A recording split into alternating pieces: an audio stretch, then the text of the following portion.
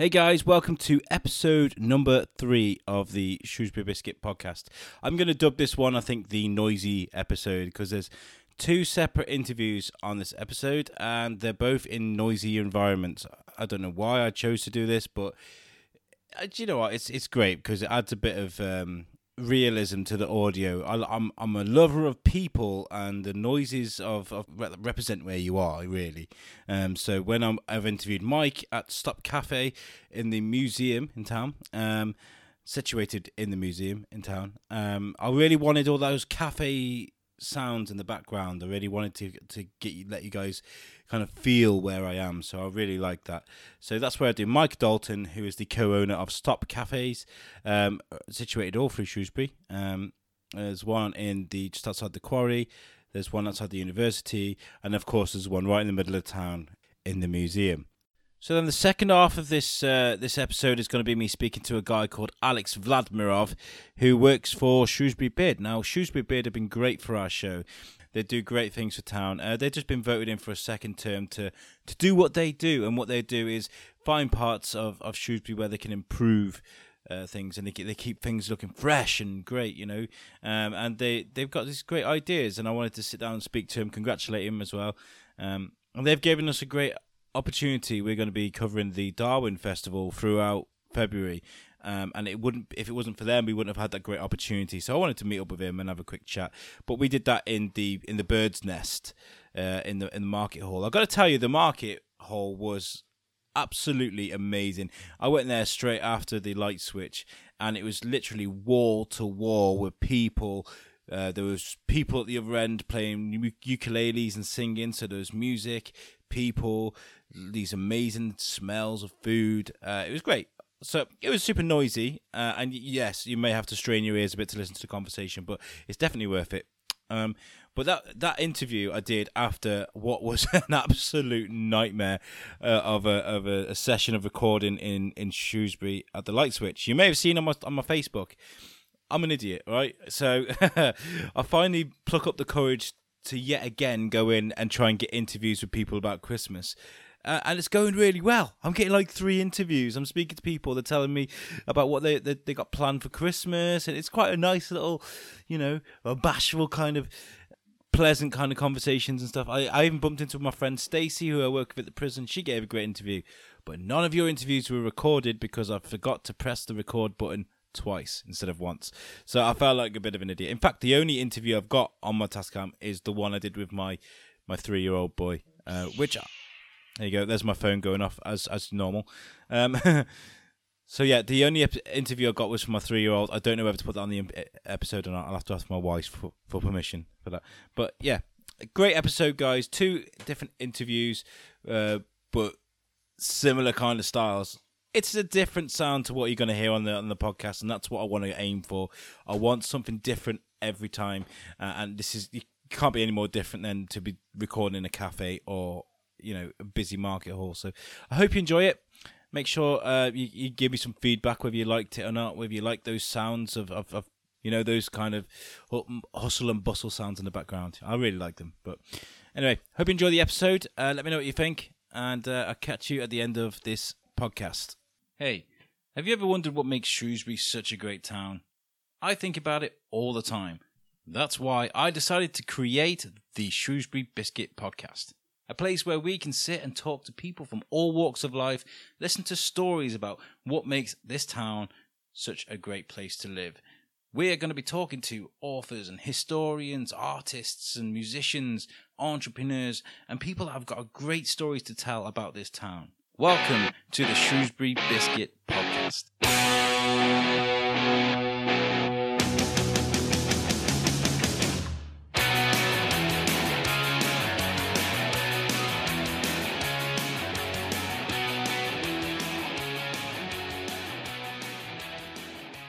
Hey guys, how's it going? Welcome to the Shrewsbury Biscuit. We're going to be interviewing Mike, who's he's the owner, co-owner? Co-owner with my wife. Co-owner with your wife. Oh, that's great. That's awesome. Of Stop Cafe. Stop Cafe. This one's called Stop Cafe Bar. They've all got slightly different names, but they're all called Stop. Yeah, that's cool. And like I've explained on the previous show, the aim of this show is to capture the essence of what makes Shrewsbury such a great town. I am not from Shrewsbury, I've explained that, and when I did move to Shrewsbury last August, I fell hard in love with the place. I really loved it, and I don't think I could vision myself living anywhere. So I wanted to interview people from all walks of life to explain to me what it is that's drawing me and everyone else here. I mean, I was just walking through town with all my gear, and I had some students, what sounds like, behind me, and all they were talking about is how great it looked. Genuinely, like, that's not me just trying to put this into the show. I was shocked, and then I walked through town, and there's just tourists everywhere looking at things and amazed by the place. And this coffee shop is situated right in one of the most central tourist spots. Yeah, we're very lucky. We're here in the museum and art gallery, and then you've got the tourist information office, obviously, at the front of the building. So yeah, we are. And I think the market square is very much the beating heart of Shrewsbury. So much going on, and particularly in summer's days, when the market's full, the market square is full. Yeah. And whenever you come to a place like Shrewsbury, you're always like, I wonder if they got a good museum here. And they kind of make your way to the museum. So this is a great place to be. So let's start off with, why don't you tell me a bit about yourself? Sure. Introduce yourself and what you do. So my name's Mike Dalton. I'm pretty much lived in Shrewsbury all my life. Yeah. I think the only time I haven't lived in Shrewsbury was when I was at university. I married my wife Nicola. She's the co-owner of the coffee shops, I should say, that we've got in Shrewsbury. Yeah. I grew up in Sundorne, where my parents still live. My elderly parents are both still over in Sundorne. So, yeah, I'm pretty much a Shropshire lad. Always have been and probably always will be. And you love living here. You couldn't vision yourself living anywhere else? No, it's funny. Probably like many people, when I was younger, I desperately wanted to leave the town and had all these various ideas of moving away and striking out and whatever. And then the older I got, and certainly after having children, you kind of reach that conclusion. Well, no, this is a pretty good place to live, but also, very importantly, a good place to bring up children. Yes, and that's one of the main things that drew me here. I've got a 3-year-old, and I was like, schools are great in Shrewsbury. There's nothing to say anything bad about Telford, where I was living before, but whenever I'd seen the schools, they always looked so much nicer. The kids around here seem so much nicer, and that was one of the main drawing points for me here. And then when you get here, it's just so beautiful. You don't want to go anywhere. I mean, it's not.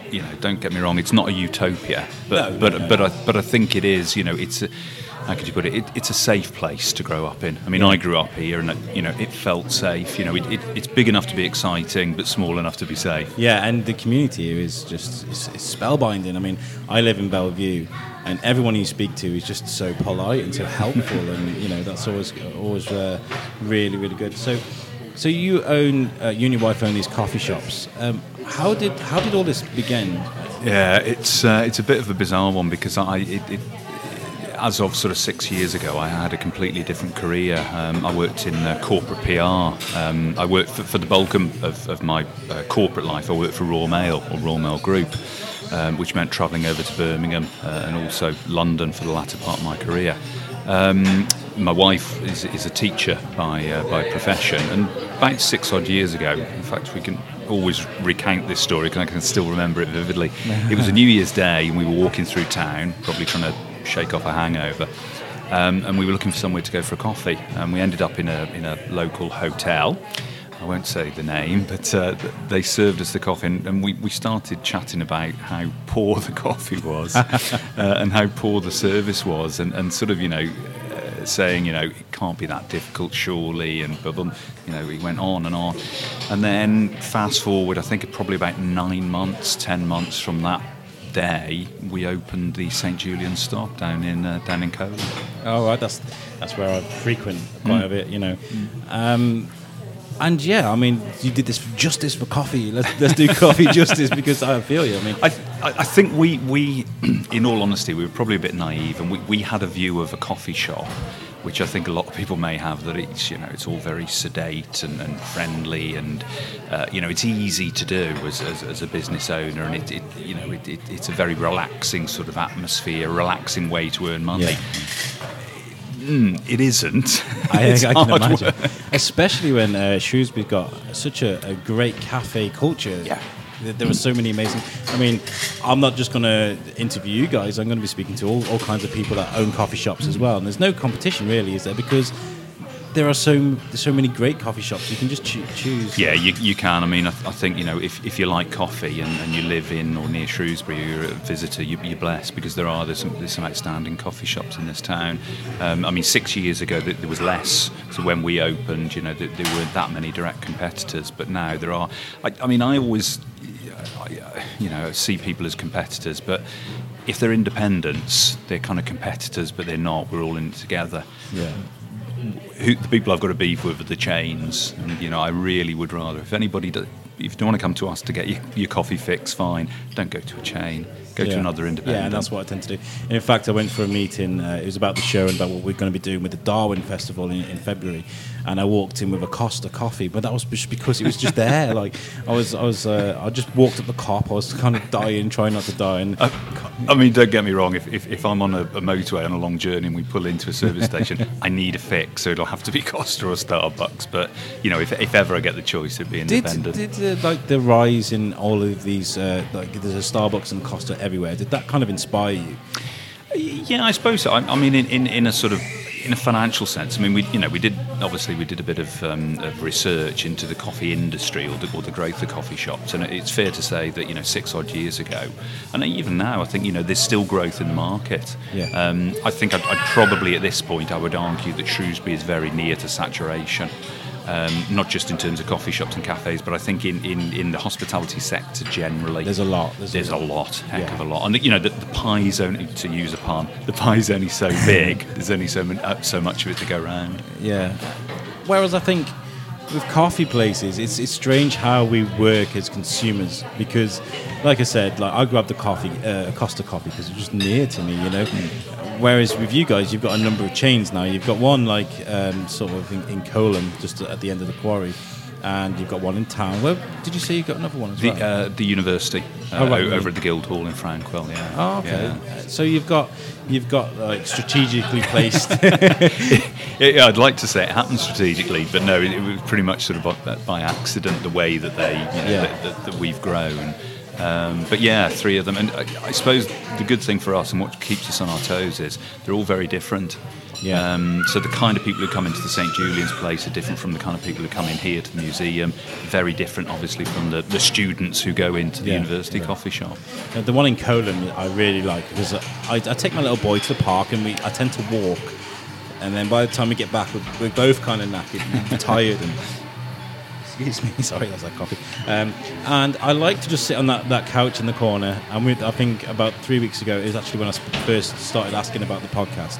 I'm a little boy with me, and we just sat and did a Where's Wally whilst I drank coffee, and he had a milkshake. It was really, really nice. It's like a really nice homely feeling. I think that's what we try to sort of engineer. The look of the place, the feel of the place, hopefully the friendliness of the staff means that people feel chilled when they come in. So you don't feel rushed. You don't feel as if you got to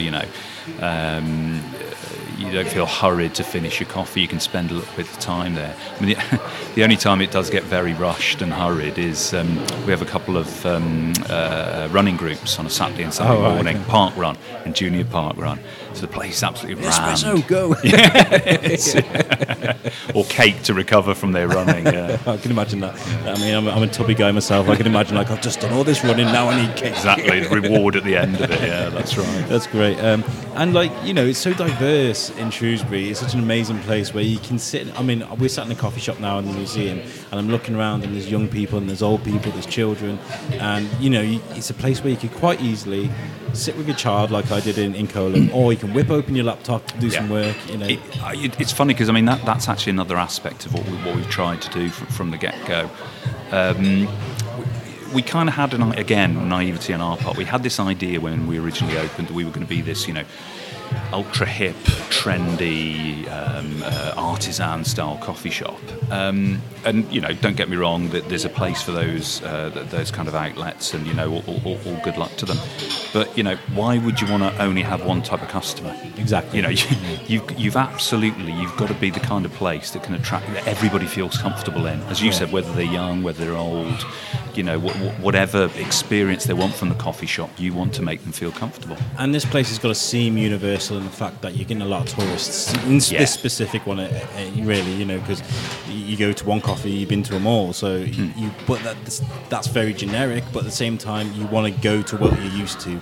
You don't want to walk into somewhere where it is too hip and young looking. But at the same time, that's right. So you have got to be quite sort of careful. You don't. And I always think. The way that people dress, I always used to say to my they're not teenagers anymore, but my two sons, never be too trendy. Yeah. Be fashionable, but not too fashionable. Just do you. Yeah, that's right. And also, the most important thing is the coffee. The coffee. Yeah. The coffee here is amazing. I love it. Oh, good. Thank you. I think your staff here have seen me here at least 3 or 4 times this week. Sat here, I've been speaking to. I went to I had a meeting with the guy from the museum actually, who's going to be very, very, very helpful to us. Likes what we're doing. Well, I had to bring my 3-year-old along, and it was so embarrassing. It went well, but he was like, as 3-year-olds do, he's pottering around, he's got a banana, he's mushed it everywhere. I'm like, oh, don't do that. I had a surgical mask in my bag because I work at the prison as a scare actor. Right. So for my character, I thought it might be creepy to have a surgical mask. So he pulls it out of my bag. This guy at the museum's going, what am I doing here? And then he turns to me and he goes, I need a poo. And I was like, oh my God, never bringing him again. He's a good luck charm. Never work with children or animals. But this guy's super relaxed and he understood. So we do invest a lot of time and energy in the coffee, and we're lucky that our supplier, the lady who does our blend and our roasting, Danielle Hadley, she's based over in, she just moved actually, she's in Ludlow now, so she's very much local. Obviously the beans that go into the coffee aren't local. And all of our baristas, all the people who work here, they're all trained by her. Oh wow! Because she's very, very diligent about it's my coffee, it's her coffee, so she wants it prepared and presented in the right way. So she gets the beans from say Colombia or wherever it comes from, and she roasts it herself. That's right, and she chooses the blend. So this is testing me now. Honduras, Sumatra, and somewhere else. That's awful. That's awful. I don't know my own blend. No, that's really cool though, because I guess a lot of people just buy it from a Booker's or something. Yeah, I mean certainly. Going back to what we were saying about the quality of coffee shops in Shrewsbury, I mean, most of the good ones absolutely will have their own blend, and they'll, a lot of them will change the blends, and they'll have guest blends and single origins, etc. But all of them will take a pride in what they do, because it's it's what they do. If you put the name coffee shop above your window, you better be prepared to make a good coffee. Do you ever get proper coffee critics in here that'll be like, tasting it and be like, there's a blend of this. Do you ever get that? Is that a thing? Well, we do. And I mean, funny enough, we've got a session tomorrow. Danielle's going to come in. She's going to set up for a few hours. And she's going to do one of the techniques she's going to go through with people is what they call cupping.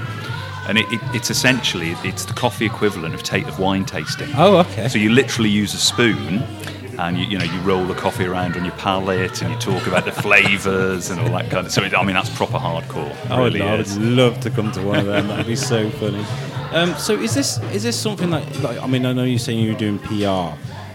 Could you ever imagined of doing this when you were younger? I mean, what were you like when you were younger? I was. What's that Australian term? A larrikin. I was a bit of. I didn't do particularly well at school. I was a class clown. I was the guy telling the jokes, the guy not concentrating. Jack the lad. Yeah, something like that. Yeah. But so no, and genuinely, I didn't know what I was going to do as a career anyway. I mean, I fell into PR just completely by accident, as often I'm sure most people do with their careers. Yeah. But it was, as a career, I absolutely loved it. I mean, I spent 20 years doing it, and I really enjoyed it. I worked for big organisations and tackled some big issues. But no, I mean, I'd like to think I was good at it. Whether I was good or not, I don't. It's for others to decide. But I enjoyed it. I really did. Yeah. What was more demanding, the coffee business or the PR business? Oh, the coffee business. Really? Absolutely, the coffee business. I mean, when I look back at my corporate life, I had it so easy. I mean, I always tell the story about when we first started the business. I couldn't, I'd made that jump from being corporate. So just a silly example, I'd never had to buy stationery.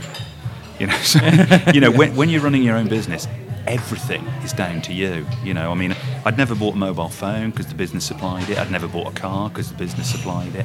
Everything was laid on for me.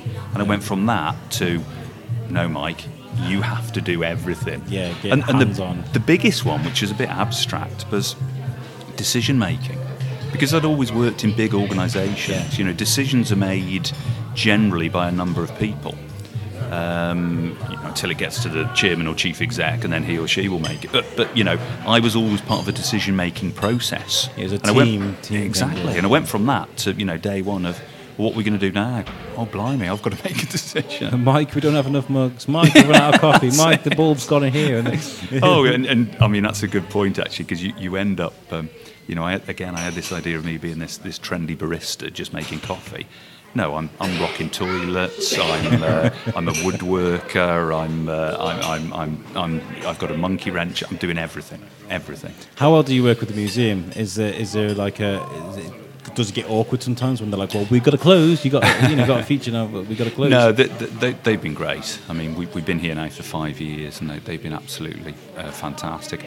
We do a lot here over and above the cafe, so we do evening events, we do gigs, a lot of music gigs. Yeah, I see this. Yeah, a lot of private parties. We use the courtyard a heck of a lot in the summer. And they've been great about that. I mean, I think, or I'd like to think, that like us, they see this whole complex as something more than just a museum or more than just a coffee shop. Yeah. It's such a beautiful building. It's a meeting place, that's what it is. It attracts people, and I suppose you could easily run here like an author reading or a poetry slam or something. Well, we've got a poetry brunch coming up actually as part of the Literature Festival in November. So you're absolutely right. I mean, it's already, but I think even more so, it could become an absolute culture hub for the whole of the town. Yeah, really should. So it's going really well. I was going to say, my next question was, how is it going now? I mean, like you're saying, it's going really well. I mean, I'll be honest. It's tough. It's not all plain sailing. I mean, we do enjoy it, and we're thankful for the custom we get. But I think anybody who works in hospitality in Shrewsbury will tell you that it's a tough market to be in. Margins aren't fantastic. The costs that we face. Certainly over the 6 years we've been doing it, have just risen and risen and risen. And of course, what you can't do is you can't pass all of those costs on to your customers. You can to a certain degree, but you can't. You can't suddenly decide you're going to charge £1 extra for every cup of coffee. It was a huge shock the first time I ever went in to say a Costa or Starbucks, and I was like, I'll have a coffee, please, and they were like, that's £3.50, and I was like, okay. And whereas like I'm looking at your board now, and the prices are really good. They're not extortionate. We can't. I mean, we couldn't afford to put them up to that level, even if we'd want to. But I think that the difficulty is that people who come into a coffee. I mean, it's the same as if you went into a bar and have a pint of beer, and say get charged £3.50 for a pint of ale, and you'll think to yourself, well, I could buy that in a bottle from Sainsbury's for say £1.55. But you're not paying just for the ale. You're paying for, right, let's go through it, our lighting, our utilities, our staff costs, our staff pension, our staff national insurance, the corporate tax, the business rates, the business improvement district levy, and also you're situated in a place where you can meet your friends.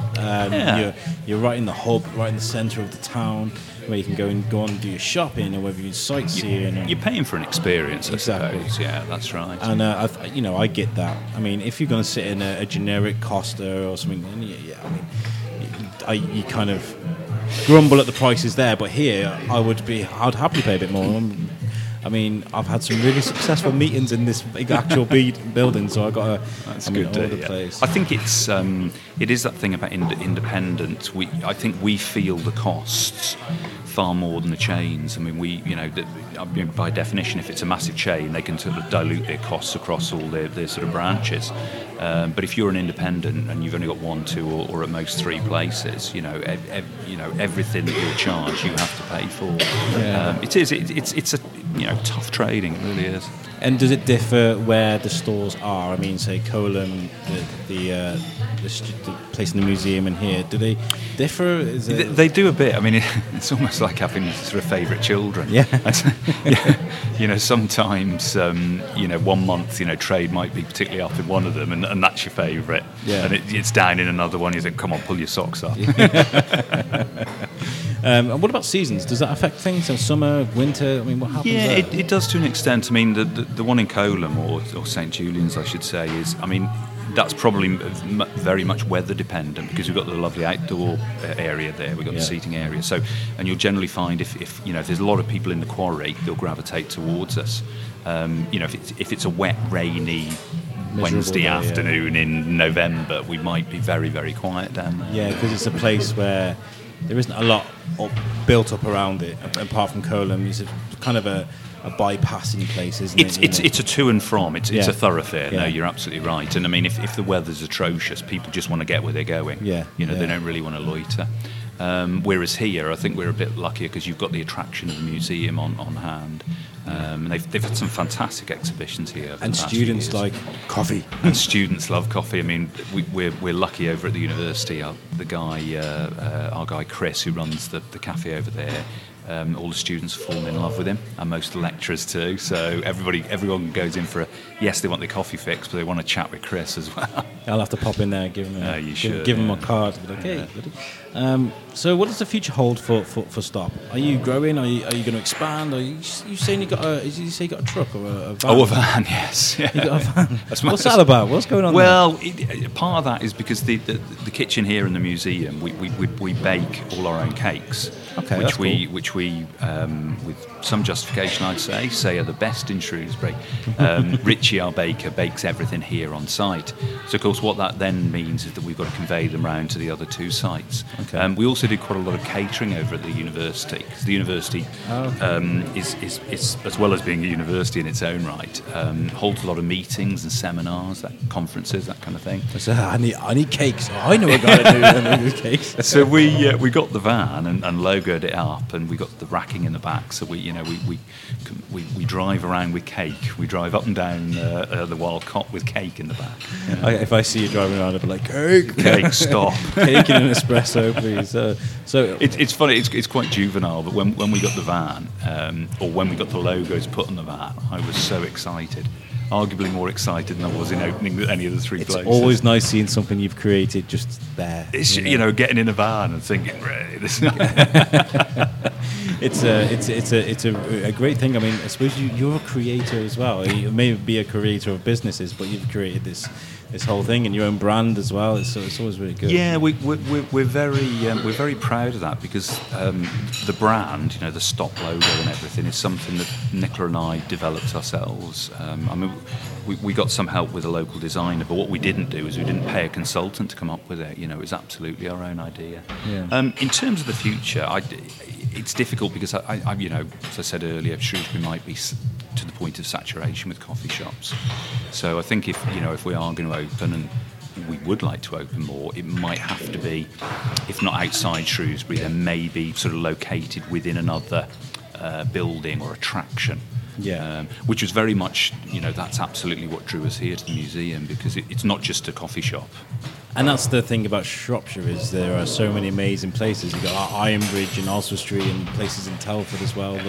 All these nice places that you could get away with that. Yeah. And it'd be like, and you have people that may visit from Shrewsbury like, oh, Stop, I know them. I might pop in there. There's great coffee, great cakes.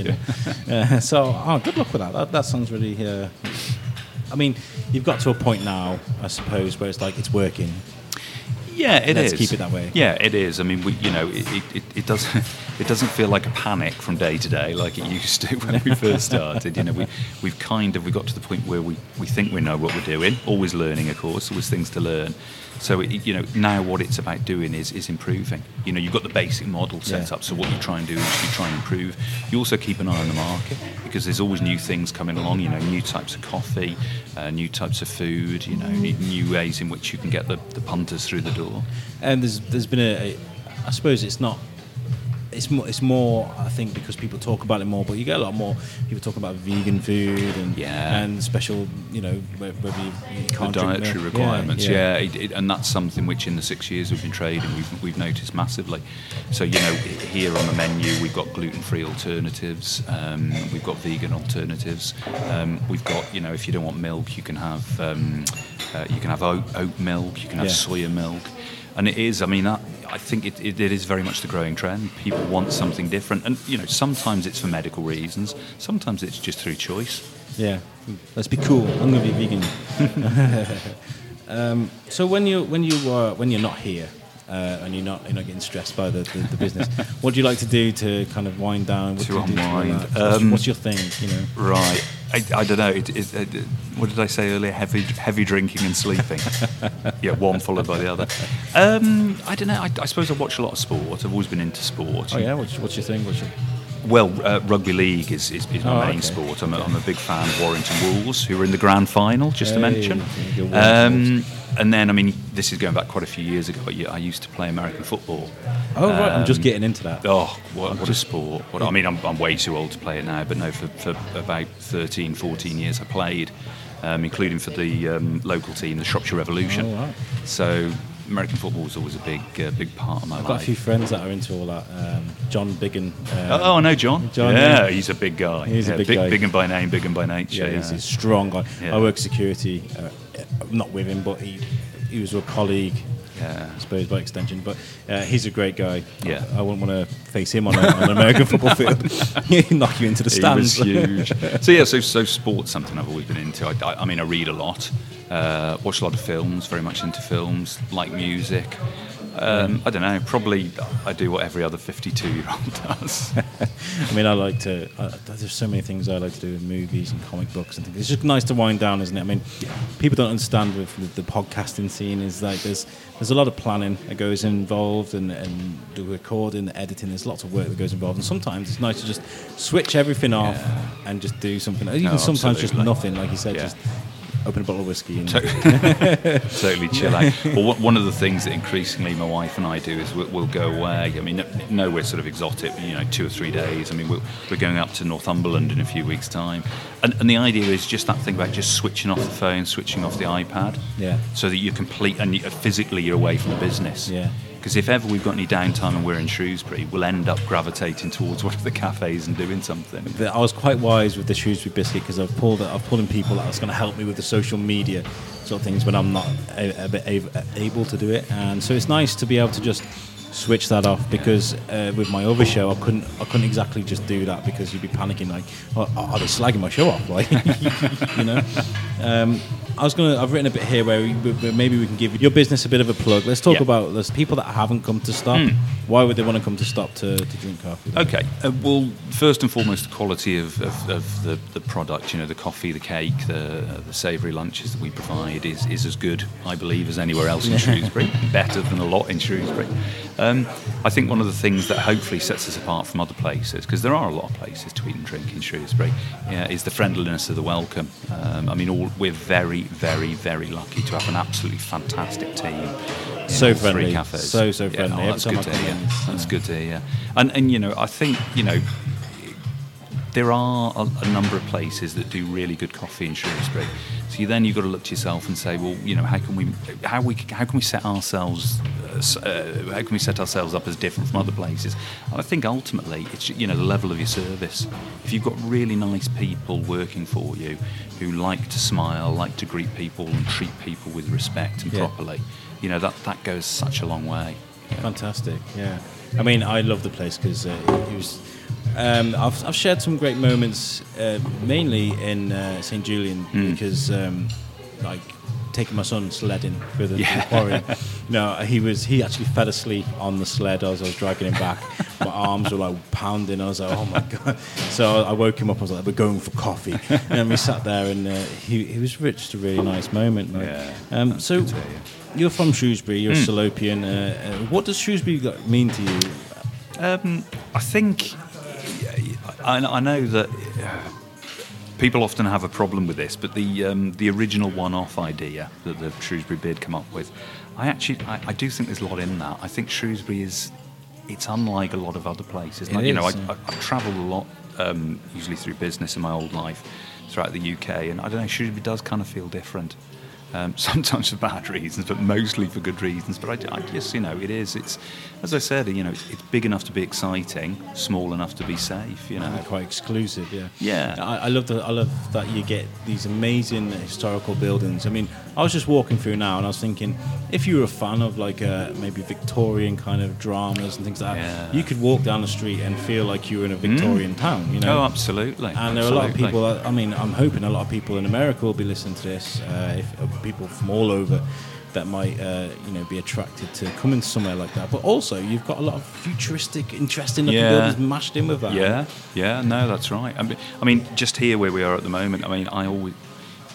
One of those things, because you kind of, you live or work on top of it, you don't really appreciate it. But Vaughan's Mansion, which is just over my left shoulder, so that's the white building in the courtyard, it dates from the 1200s. And it's just like, that blows you away. Go out there, sweep in the courtyard, and I look at it and I think, wow, that's quite something. And we're using it. It's being used. That's the great thing. Yeah, it's not just locked away. And I was speaking to an architect. I forget his name, which is really bad. But I was speaking to an architect who I'm probably going to get on the show. I'd love to speak to him because he is his company is responsible for restoring a lot of the buildings around here. And he showed me. He sat me down and he showed me his computer and the amount of files he's got on the buildings. He did the market. Oh wow! That's absolutely iconic. I mean, we go there a heck of a lot to watch cinema there, and it's again, that's one of the jewels in Shrewsbury's crown. It really is, that place. It's fantastic. Well, we're going to be hopefully speaking to them and linking up with the theatre as well, because they're obviously the same, one of the same. It's a process, and I'm really grateful that you've come on the show and spoke about what you do. I mean, we've done about half an hour now, which is great. But you've got a great story. You've gone from one thing to another, and even though it's a stress and it's troubling at times, you've made a success out of it, and I like that about people. Yeah, it's a struggle, but you've got through it. It is. It's been a rocky road, and we're still. I'm not about to retire tomorrow or even next week. But we are. We're still. We always say to ourselves, usually when we got a quarterly VAT bill coming up, once we've paid it, we'll look at each other and say, well, that's it. We live to fight another day. But in the meantime, we're providing work for sort of 30 odd people. Please don't stop bringing me this coffee. No, we're providing coffee, and we're providing a much needed necessity. Withdrawal symptoms. So we are proud of what we do. I think the problem is and again, any small business person would say the same, is when you're so close to it, you're at the coalface sort of 7 days a week. Nobody ever really, you never take time out to think, oh, I've done a good job there. And, very rarely does anybody pat you on the back. Mostly what they do is say, you owe us money for the VAT. So sometimes it's a bit difficult for you to understand that, you are doing something well and you're doing something people appreciate. And that's what this show is for. It's so that people that walk past your coffee shop in Colham and the students, or if you're listening to this, they get a better idea of who you are.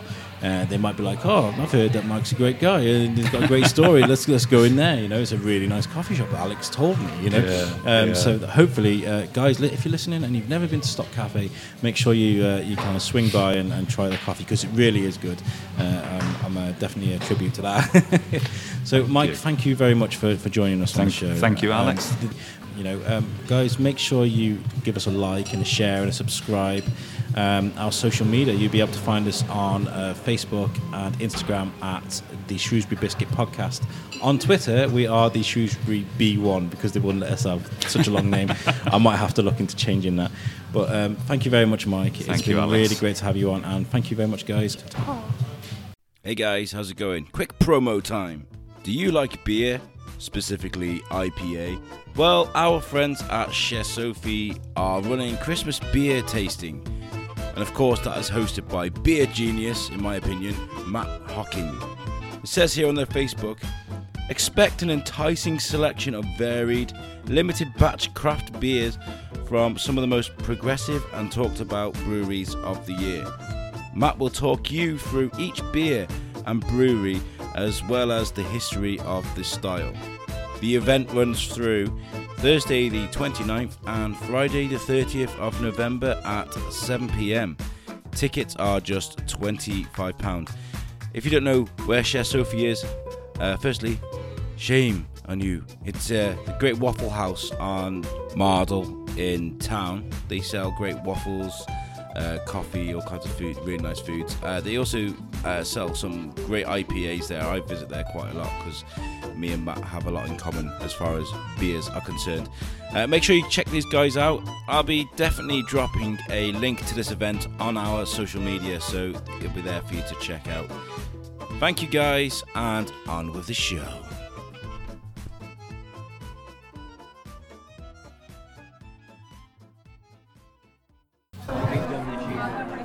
Hey guys, how's it going? I'm sat here with ALEKS VLADIMIROV from Shrewsbury Bid. I've spoken to Alex before. Thanks for coming to chat to me. First of all, congratulations on Shrewsbury Bid for being voted back in to do what you do. What is it you guys do exactly? What's it?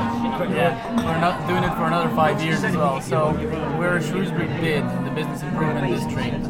We're basically voted in by our members as a business-led organization, a not-for-profit, and our aim is to make Shrewsbury a better place to work, live, visit, invest in, and also study in as well now. Okay. So the way a business improvement district works is that it works in a certain area. For us, this is Shrewsbury Town Centre, and we are tasked for 5 years to have a clear business plan and then deliver on it, and every 5 years we have to be voted back in. So for us, we were quite, glad to receive a very strong vote of confidence with 88% of our members saying yes. Yeah, it's like 9 out of 10. So that's pretty good. Well, you have my vote anyway. You guys have been great for the Shrewsbury Biscuit. Did you have to sell any kind of ideas to be able to win that kind of? Yeah, and I can wave around our business plan, which it's a kind of 10-page document, but we tried to summarize it in 3 areas that we're trying to do. So we're here to promote the town, we're here to animate it and support our members, and also help them by representing them when that's needed. Well, that's really, really good. Can you elaborate on kind of where you might be going with these things? Yeah, obviously that's quite a strategic thing. So I guess in the promotion we tend to focus on seasonal campaigns, showing things through video, social media, all across through the marketing mix. And obviously we're sitting here at the moment after Light Switch On, and our key campaign for Christmas is the Get Wrapped Up in Christmas this year. So what we want to encourage people to do is get cozy in Shrewsbury, because it's got that welcoming nature. It's got one of the best cafe cultures you'll see anywhere. So you've got some of these, like at the moment we're sat in the Bird's Nest in the market hall, and the music is getting louder and louder as we're talking. But it's a great place to come and sit and relax. It's very creative, very great to look at, and Shrewsbury is full of places like that where you can come in and get cozy. Yeah, yeah, absolutely. And we want people to feel free to pop along, stay in the town. So that's on the promotional side, but also you would see us do more things that would give people a reason to pop in. So looking ahead into 2019, a key thing we're organising is the Darwin in Shrewsbury Festival. So that's in February, and there will be over 48 different events, most of them for free, for people to pop along and see what's on offer, because the amount of times I hear people that just don't know what's happening, or like just haven't been on that particular street, haven't been into this particular shop, and we just want to showcase what Shrewsbury has to offer.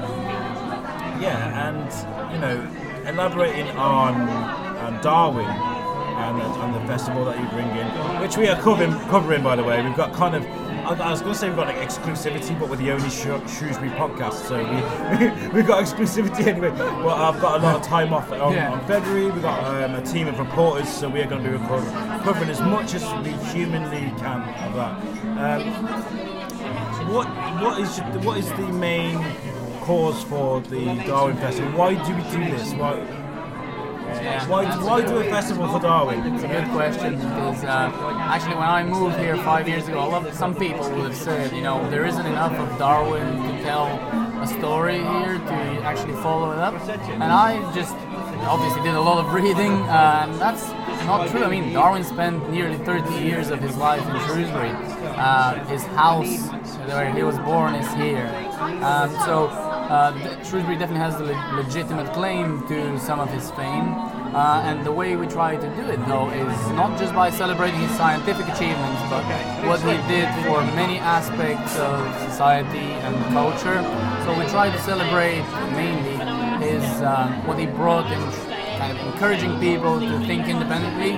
It's hard. At his time it was hard to say, do you know what, guys, I'm observing something here called evolution that is, some people might disagree with, but I think I'm onto something. And also to remind people who Darwin is. I mean, we're coming like 2 days after Stan Lee has just died. One of my biggest heroes, the creator of Marvel. And I was talking to some youngsters about Stan Lee, and they're like, "Who's Stan Lee?" And I nearly died inside. I was like, "How do you not know who Stan Lee is?" No, it's important some of these people to celebrate it. Stan Lee left a great legacy, as did Darwin, and it's important for people to remember that. And as we live in the town where he originated, it's great that we do this. And the festival's really important to me as well, because it's going to be our first big feature for the Shrewsbury Biscuit, and I'm really excited about it. And that's also a reason why we do the festival, to enable people like you to test new things. So that people can get a flavor of what kind of events they can be looking forward to. So there will be music system, sound system being plugged into fruit for kids at the Hive. We're helping host the great granddaughter of Darwin, and she will come in to do an event. She wants to talk about her work down in South America. She's an anthropologist, and then we're going to have things that are very strictly scientific, and we're also inviting scientists in pubs to deliver lectures in a more cool environment. What was it called? Yeah, we were in touch with someone from New Scientist that wanted to do a science stand-up as well, so it's quite a lot of interesting things. That's got me really intrigued, the science stand-up thing. I really can't wait for that. I'm also looking forward to Mythstories as well. Yeah. These guys are fantastic, and we're going to be speaking to them in January.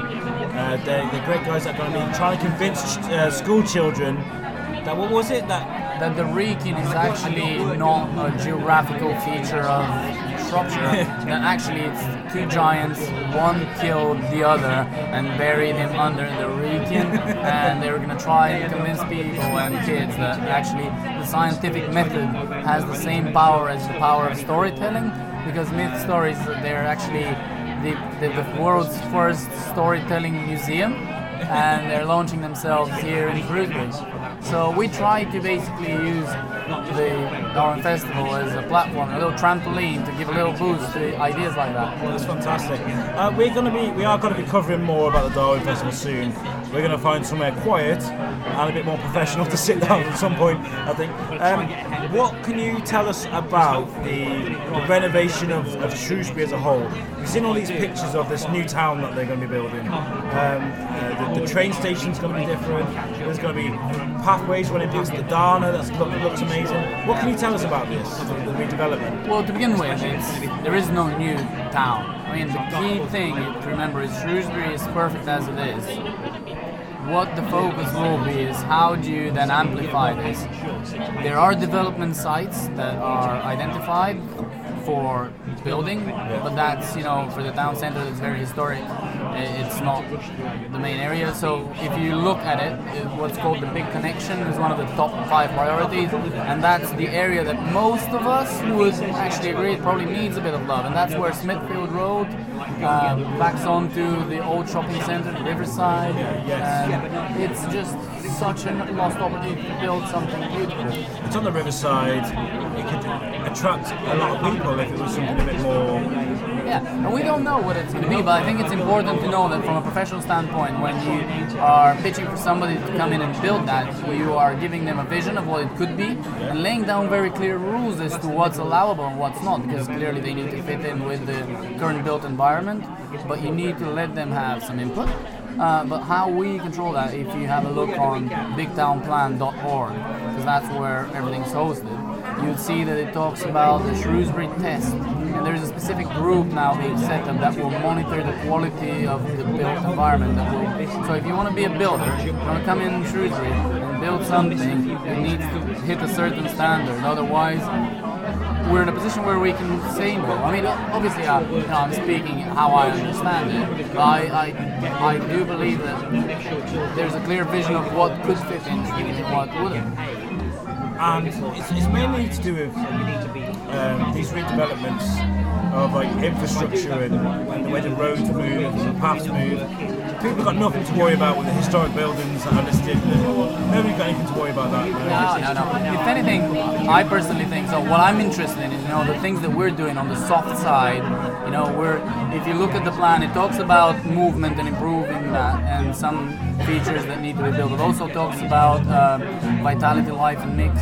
It talks about creating a place for enterprise, so where would new businesses be popping up, and also it talks about nurturing natural Shrewsbury. So these are relatively intangible things, especially around the cultural side, the vitality, life, and mix, and it's just encouraging more things to happen. Linking up the flax mill with the rest of the town is a brilliant idea. It's very innovative, so I think that's going to be great. Well, listen, guys, we're in a very busy cafe right now. You can see here it's very busy.